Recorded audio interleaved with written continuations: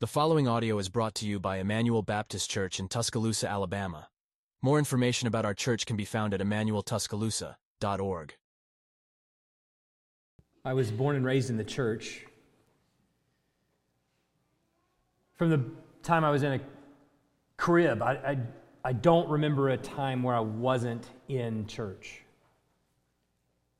My parents would go to Bible studies and take me along, and that's all I knew. Week by week, day by day was church or Bible study or something like that. And I was baptized at 8 years old, and I would never have said before I was baptized, well, there was a time where I wasn't a Christian. I didn't believe. I just always believed. And there was a moment at 8 years old when I said, it's time to be baptized. And so I did that. But what I've come to see even more recently, sadly enough, is that so much of my life and my belief in the gospel is driven off performance. How good or how bad am I doing today? And in my head, there's this picture sometimes that I struggle with. This picture of God scowling with a list of demands, checkboxes, that I either have or have not met. They say things like quiet time, or they say things like prayer time, or not yelling at the kids, or something along those lines. And as many as the boxes that aren't checked determines whether he is pleased with me or not. And believe it or not, becoming a pastor doesn't make that easier. It only makes that worse. And the voices in your head grow louder, actually. And so then the Christian life, as sometimes I think about it, just becomes one constant work after another. How can I check the box today? How can I make God happy with me today? It makes the life of a Christian difficult and laborious and draining. As much as I don't want to set myself up for failure this morning, I cannot emphasize enough how important these 17 words are for you. After making purification for sins, he sat down at the right hand of the Majesty on high. I cannot emphasize enough how important those 17 words are for you and for me. There are few verses in Scripture that boil down the essence of the gospel like that one. After making purification for sins, he sat down at the right hand of the Majesty on high. We have systematic theology books that are filled to the brim with great things about God, deep concepts that we need to know. And so many of these concepts in these vast systematic theology textbooks can be traced back to these 17 words right here. After making purification for sins, he sat down at the right hand of the Majesty on high. One of the worst things that I can do as a preacher is oversell the sermon. But what I'm trying to say to you is this: brothers and sisters, if you can wrap your mind around the truth that is contained in these words, and if you can actually, truly receive these words by faith, you will have so much freedom and so much joy in the Christian life that your heart will explode. Especially if you're like me, where you struggle over this idea of performance and this idea that God is waiting for you to make Him happy. So what I want us to do this morning is really make a very concerted effort to apply our minds to the time that we have to this text so that we can see what's held here in these words. It's important every time we study the Bible or every time we read the Word of God to keep the context right in front of us because it helps us to understand what the text means. Remember, we haven't left this opening argument that the author of Hebrews has been making since the beginning. He said that it's God who has spoken to us in these last days by His Son. Now, formerly, he says, in the Old Testament, in the days under the Old Covenant, He spoke to us by the prophets.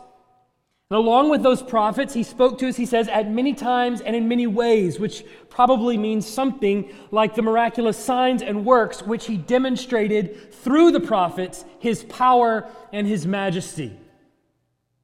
But now in these last days, which keeping score at home has been something of 2,000 years, He has revealed Himself by His Son. And what He goes on to do for pretty much the rest of the book of Hebrews is to explain why the eternal Son of God, whom we know as Jesus of Nazareth, is better than any revelation of God we could ever receive by any other means possible. Which means that if you devote your entire life to understanding the Son, it still won't be enough. So at first, he deals with the Son's cosmic significance, His bigness, His vastness, His grandness. The Son, he says, is heir of all things. Second, he says the world was created through the Son. Third, he says the Son is the radiance of the glory of God. Fourth, the Son is the exact imprint of the nature of God. Fifth, the Son upholds the universe by the word of His power. So you see there's this cosmic significance to the Son. He is other. He is out there. He is distant. God has revealed Himself through the Son, and you can see why, can't you? When you see the grandness of the Son, the vastness of the Son, the world was created through Him. He upholds the universe by the word of His power. All of those big and amazing things. You see why the Son is better than the prophets. The prophets merely carried the mail of God to you to tell you about these things, but the Son is the letter writer, and He showed up at your door. So He's better than the prophets. But now, and nearly for the rest of the letter, really, He's going to spend a good deal of time not merely looking at the cosmic significance of the Son. We haven't left that, and we're never going to. But now, getting down to His practical significance. To you. What is the Son's significance to you when this inconceivably vast God came down to us in human form? What impact does it have on you, the Christian? And He answers that with these 17 words. After making purification for sins, He sat down at the right hand of the Majesty on high. What significance does the Son have to you? Well, first, the Son is your high priest. The Son is your high priest. This is what the author means when he says that the Son made purification for sins. He's referring to the Son's role as high priest, whose biggest responsibility as high priest was to go before the Lord on behalf of the nation of Israel and offer a sacrifice of purification for sins on the Day of Atonement. And you can read about that in all of its details in Leviticus chapter 16. And I'm going to walk through some of that with you this morning. The Day of Atonement, or perhaps if you have an iPhone or you've got a little calendar on your wall or something like that, you may see it labeled on there as Yom Kippur, is one of the most significant days on the Jewish calendar. It's supposed to be celebrated, according to Leviticus 16:29, on the 7th month and on the 10th day of the month, which normally in the Jewish calendar means that it's sometime in late September or early October. And on this day, a number of animals, a bull, a ram, a couple of goats, were supposed to be sacrificed back when they had a tabernacle or a temple after it. The priest was essentially supposed to put on his holy garments. And he was specifically told that put these garments on, but you're not to come into the holy place. Specifically, the place inside the holy place, typically known as the most holy place or the Holy of Holies, which is behind the curtain. That's where the Ark of the Covenant sat. That's where the mercy seat sits. That's where God's presence specially dwelt inside the tabernacle. Now, why could he not come behind the veil?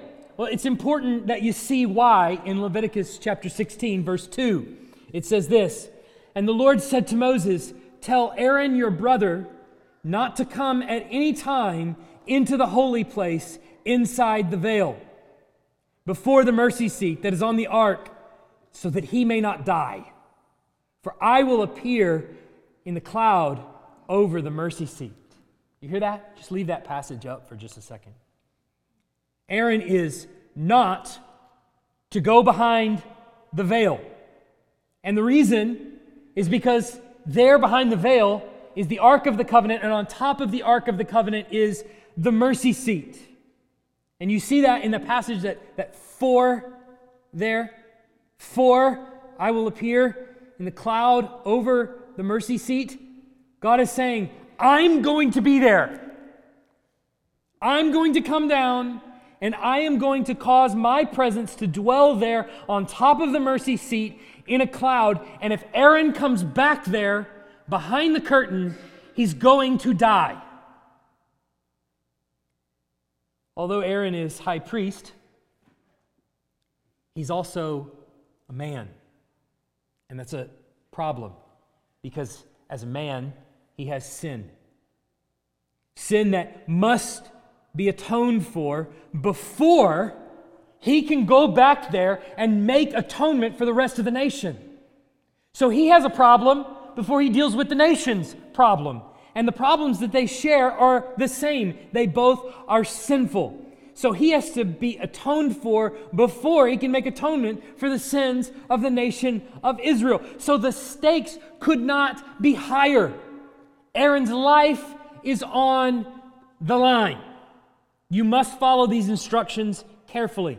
You can imagine the fear and trembling that must overwhelm him at that moment when he receives these instructions and he knows what he has to do, especially the first time that he has to face it. Maybe every time he did this. Sweat pouring down his face as he's thinking through step by step every instruction that God gave him. No doubt having rehearsed it a number of times in a safe environment so that he doesn't make a mistake.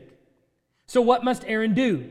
Well, he tells us in Leviticus 16, verse 11, "Aaron shall present the bull as a sin offering for himself, and shall make atonement for himself and for his house. He shall kill the bull as a sin offering for himself, and he shall take a censer full of coals of fire from the altar before the Lord, and 2 handfuls of sweet incense beaten small, and he shall bring it inside the veil." Okay, he's going behind the veil now. "And put the incense on the fire before the Lord, that the cloud of incense may cover the mercy seat that is over the testimony, so that he does not die.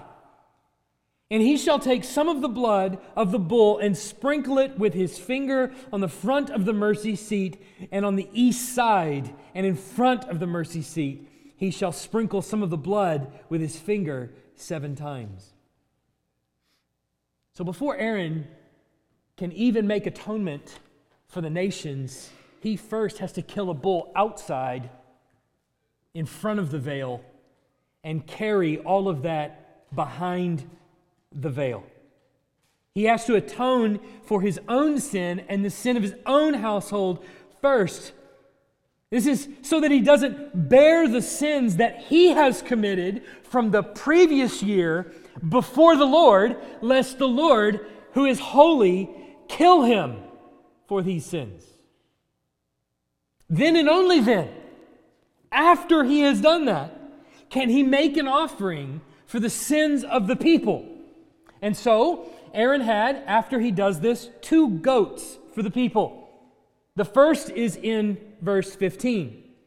He says, "Then he shall kill the goat of the sin offering that is for the people, and bring its blood inside the veil, and do with its blood as he did with the blood of the bull, sprinkling it over the mercy seat and in front of the mercy seat." So first, the first goat who drew the short straw, I don't know if it's the short straw after you find out what happens to the second one. I don't know. But the one goat dies, and he takes it behind the veil, and he does the same thing that he did with the bull for himself and for his household, this time for the sins of the people. He sprinkles the blood on the mercy seat before and beside.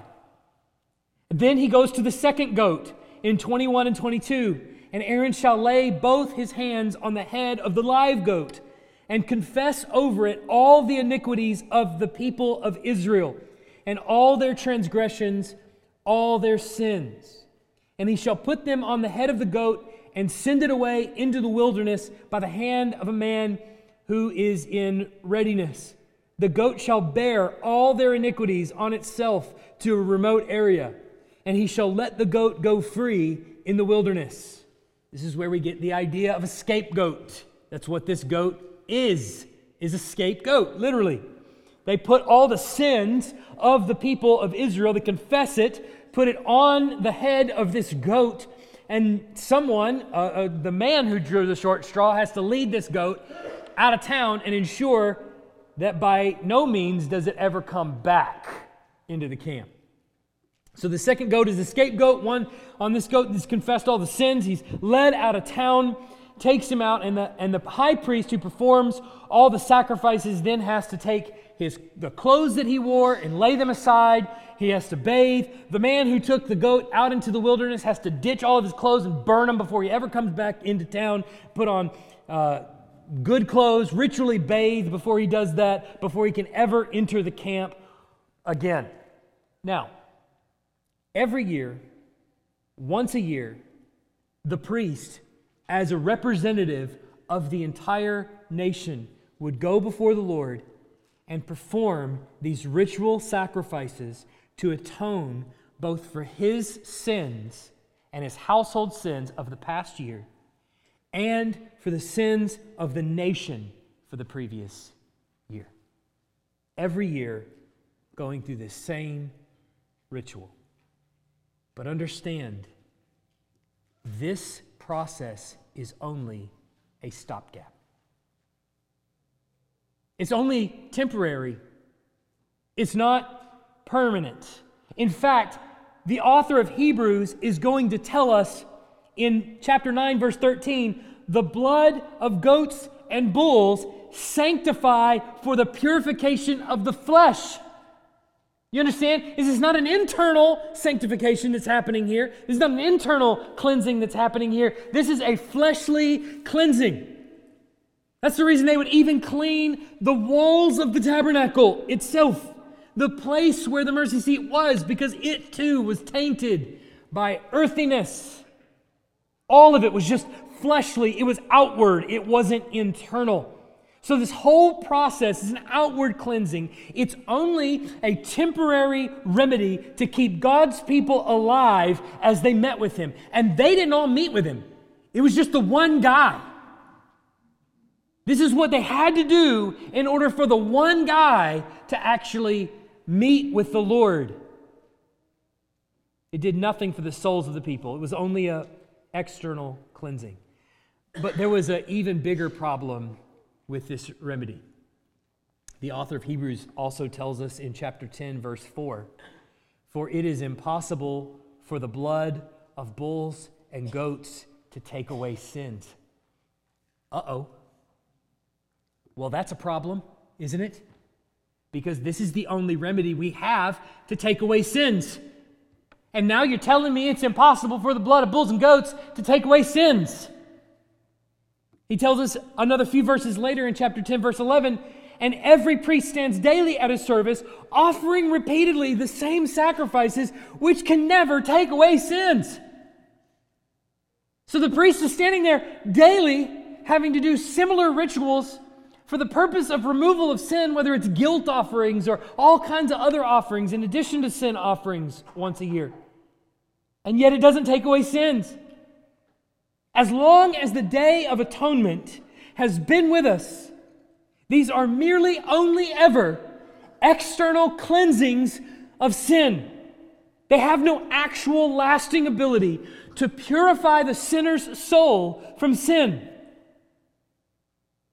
But all of that is long ago, in many times and in many ways, when God spoke to our fathers by the prophets. What has happened now that the Son has come? What happens now that the Son has made purification for sins? I want you to notice something that's already different in our passage. You see in the passage, take your eyes and put them squarely on the text because you need to see this. Don't look at me, look at the Bible that's sitting in front of you. He says, after making purification for sins. After making purification for sins. Some translations, like the New American Standard, if you've got that, will say, when he had made purification for sins. This tells us something that's different about the Son's sacrifice than what we read already. It said the priest stands daily, offering repeatedly the same sacrifices. But it says of the Son, he had made. It happened once, and it's done. After making, it happened once, and it's done. Now he's going to tell us what made the Son's purification different than the regular old priest in the Old Testament. And it comes in chapters 9 and 10, which I realize is like 4 or 5 years down the road from where we are right now. I get that. So I'm going to spoil the surprise knowing that all of us are going to forget by the time we get there. Okay? He says in chapter 9, verse 11, but when Christ appeared as a high priest of the good things that have come, then through the greater and more perfect tent, that is the one in heaven, not made with hands, that is not of this creation, he entered once for all into the holy places, not by means of the blood of goats and calves, but by means of his own blood, thus securing an eternal redemption. And then he says in 10 verse 14, for by a single offering he has perfected for all time those who are being sanctified. What made the Son and his work greater? When the Son became your priest, he made one sacrifice, and that was himself.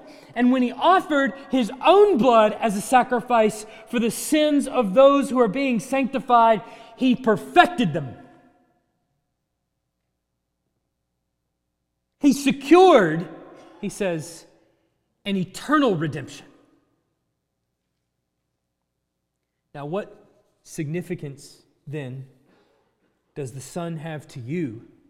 Well, first, the Son is your high priest. But second, don't miss this, the Son's work is finished.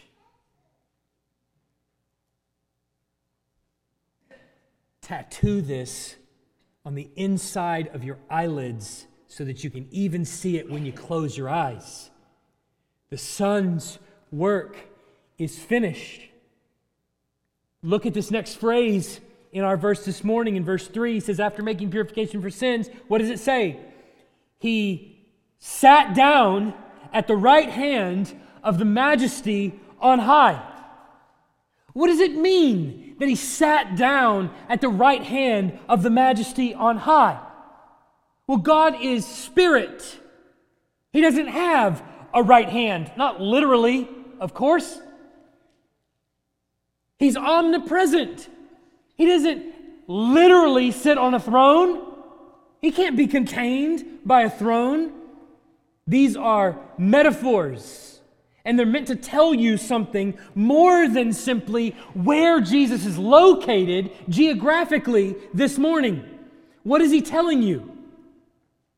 He's contrasting the Son's work with the work of the ordinary priest under the Old Covenant. The Son's work of redeeming his people as is completed. But you remember what he said about the Old Testament, the Old Covenant, the regular old priests? He said every priest stands daily at his service. And why does he stand? Because he's offering repeatedly the same sacrifices which can never take away sins. But that's not what the Son did. The Son, he says, sat at the right hand of the Majesty on high. Once the Son, as your high priest, made purification for your sins and for my sins, he sat down. He rested, meaning his work was accomplished. He doesn't have to do anything else. Why is it that the Son can make one offering? He can take away our sin, and then he can sit down at the right hand of the Father. Why is it that he can accomplish this work that way? How can the Son do that? I want you to imagine for just a moment the thought experiment. So just play with me for a second. Imagine that Adam and Eve had never sinned. Imagine what your life would be like right now if Adam and Eve had never sinned. Let's take it a step further, and let's say none of their children had sinned either. They told that snake to go away, and he went. He never came back. Generation after generation, every son and daughter of Adam and Eve, none of them sinned. All are living at peace with God without sin. Just imagine that world for just a second. I realize it's a stretch, but just imagine. What good thing that God has would he have withheld from Adam and Eve and all their children if that was the case? What good thing that God has would he have withheld from them? Would he have ever hid his face from them? No. Would there ever be a point where you, as a son or daughter of Adam and Eve, would have ever asked God or talked to God in any way, and he wouldn't have been there to hear you, to walk with you, to be beside you? The world would be ours. There's nothing that God would have withheld from any of his children had sin not entered the world. We live in perfect harmony with our Creator. All the riches promised to us in what we now know as the new creation, they would all be ours now, right now. We would be living in it because sin never entered our hearts. Our reward for perfect obedience would have been all that God has created would be our inheritance. It would be ours. What a glorious existence that would be. That didn't happen. Now imagine, let's extend this just a little bit further. Just play with me for a second. Imagine that sin had entered the world, but just as a thought experiment, imagine it was possible for a leader like Moses or maybe David, let's say, to just be rid of sin. To get rid of sin in his life. It's all gone. It was expunged. Totally gotten rid of. And he never sinned again. The Lord said, David, I want your heart focused solely on me forever. And David said, okay, and it was done. He was there with God forever. trusted in the Lord fully, all of his sins were forgiven, and he never lost faith. And now imagine that he also led the entire nation of Israel to do the exact same thing. All of them, sins expunged, sins forgiven, totally faithful, never idolatrous, always focused, 100% totally on the Lord, never to sin again. Which of God's promises that he had made to Israel would he have withheld if they would have been able to do that? None. We know our Bibles? None. The land? It would be theirs. The nations? They would have all been streaming into the kingdom of Israel, paying homage to King David, laying their tribute at his feet, coming to worship his God. Wealth? Yes. Blessing? Yes. Harvest? Plentiful. They would never have been in want. Now that's a thought experiment, because if you're like me, you're thinking, well, that's a big if. If David would have been rid of sin, if he would have lived righteously. Okay, now Jesus comes along. Jesus as the new and better David, born of Abraham, of the line of David, born of a virgin without being guilty from birth, under Adam. What does Jesus then do? He lives a perfect life, a sinless life, a life filled with 100% submission to God's will. He's a new Adam who's never sinned. Now, because of Christ's righteousness, what has he earned? From birth to death, he never disobeys God, not one time. Not ever wavered in his faith, totally 100% submissive to God. Because of the life he lived, what has he earned? What would God withhold from him? What riches would God say, I'm going to keep that one back for myself? What is his life worth? If your answer is, well, he has everything, and his life is worth everything. If you're saying all of God's promises are a yes in Christ, they're all given to him. Everything God has promised to any man ever belongs to Christ. In fact, here's how holy he is. He could enter into the holy place. He could enter behind the veil. He could place his lips on the mercy seat and could turn around and walk out. He wouldn't have to put on special garments. He wouldn't have to kill a bull. He wouldn't have to kill any goats or anything like that. He wouldn't have to take any blood back there. He could just walk in and walk out. And if that's what you're thinking, then you'd be right. That's exactly what he earned.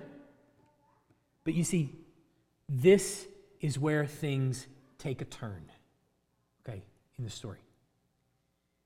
Because instead of taking what is rightfully his, he took his life of perfect obedience and infinite worth and provided it as a sacrifice for the sins of his people. So the author of Hebrews tells us in 9, 12, and 14, he entered once for all into the holy places, not by means of the blood of bulls, blood of goats and calves, but by means of his own blood, thus securing the eternal redemption. How much more will the blood of Christ, who through the eternal Spirit offered himself without blemish to God, purify our conscience from dead works to serve the living God? What is he saying? His spotless sacrifice paid once for all your sins. But here's where it takes another turn. On the third day, God raised him up from the grave. Why? Why did he rise from the grave? Because having paid fully for the sins of his people, it was now not possible for death, which was the penalty for sin to begin with, to hold him. This is what Peter says in Acts 2:24. It was not possible for death to hold him any longer once he had paid fully for the sins of his people. So at the resurrection, what we see when Jesus gets up from the grave is that the check that Jesus wrote with his atoning sacrifice cleared the bank.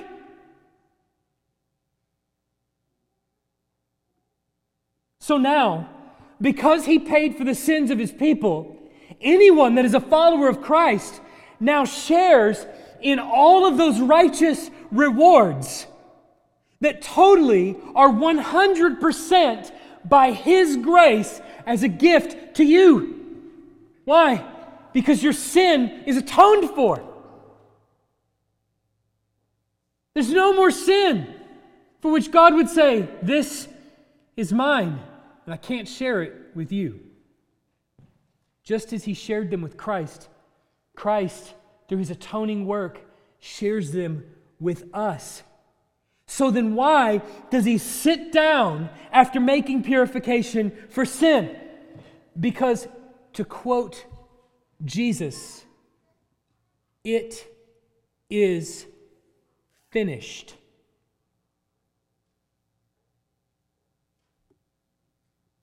This means that all of your sins are finished. Purification has already been made by Jesus on the cross for 100% of any sin that you have ever committed, are committing right at this moment, or will ever commit in the future. So if you're thinking to yourself, well, wouldn't that mean that then I could just go out and commit any sin that I wanted to from here on out, and it would be at no cost since it was already paid for? Now, there is a lot to say about that, but if you're starting to make that connection, then you're beginning to grasp how big these 17 words are. That's what he's saying. That every sin you could possibly ever commit in the future has already been paid for. It's already dead and gone. It's already been thrown away. Can you sense the magnitude of those 17 words?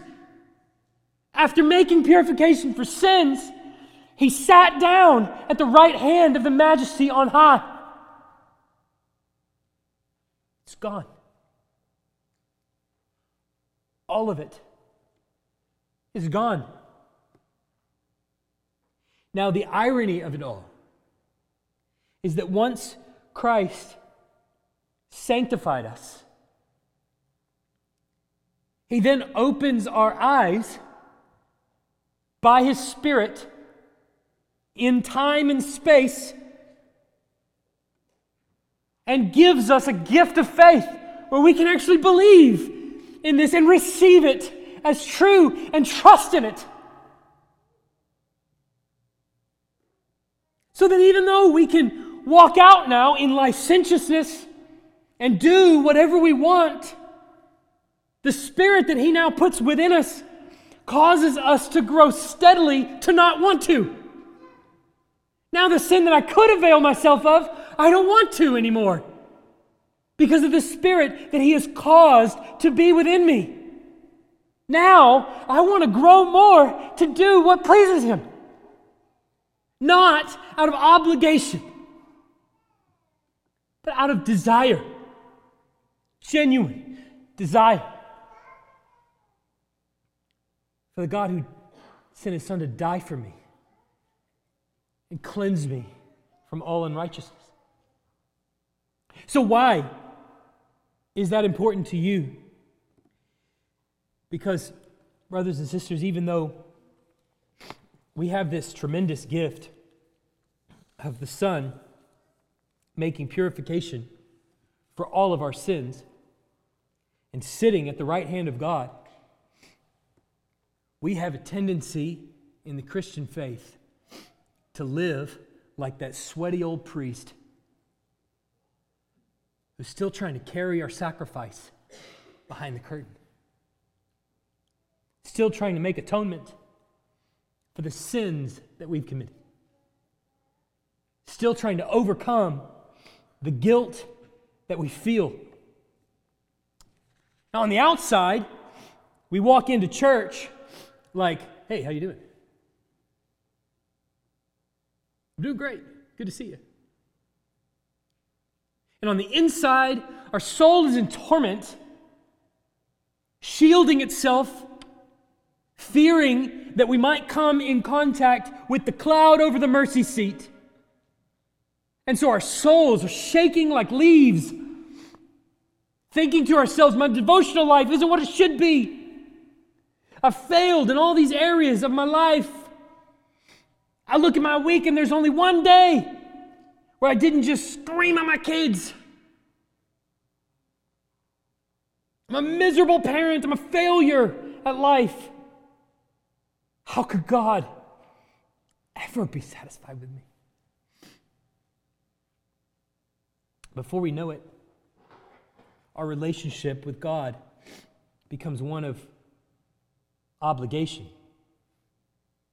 It's one obligation after another. Because if I don't do this, or I don't do that, then the scowling God in the skies is going to look down on me and say, you didn't read your Bible? How dare you? You didn't go to church? The nerve. You didn't say your prayers? Put on those robes. Kill that bull. Sprinkle the blood, lest you die. But oh, how your life with Christ changes. Once you realize that He has already made purification for your sin.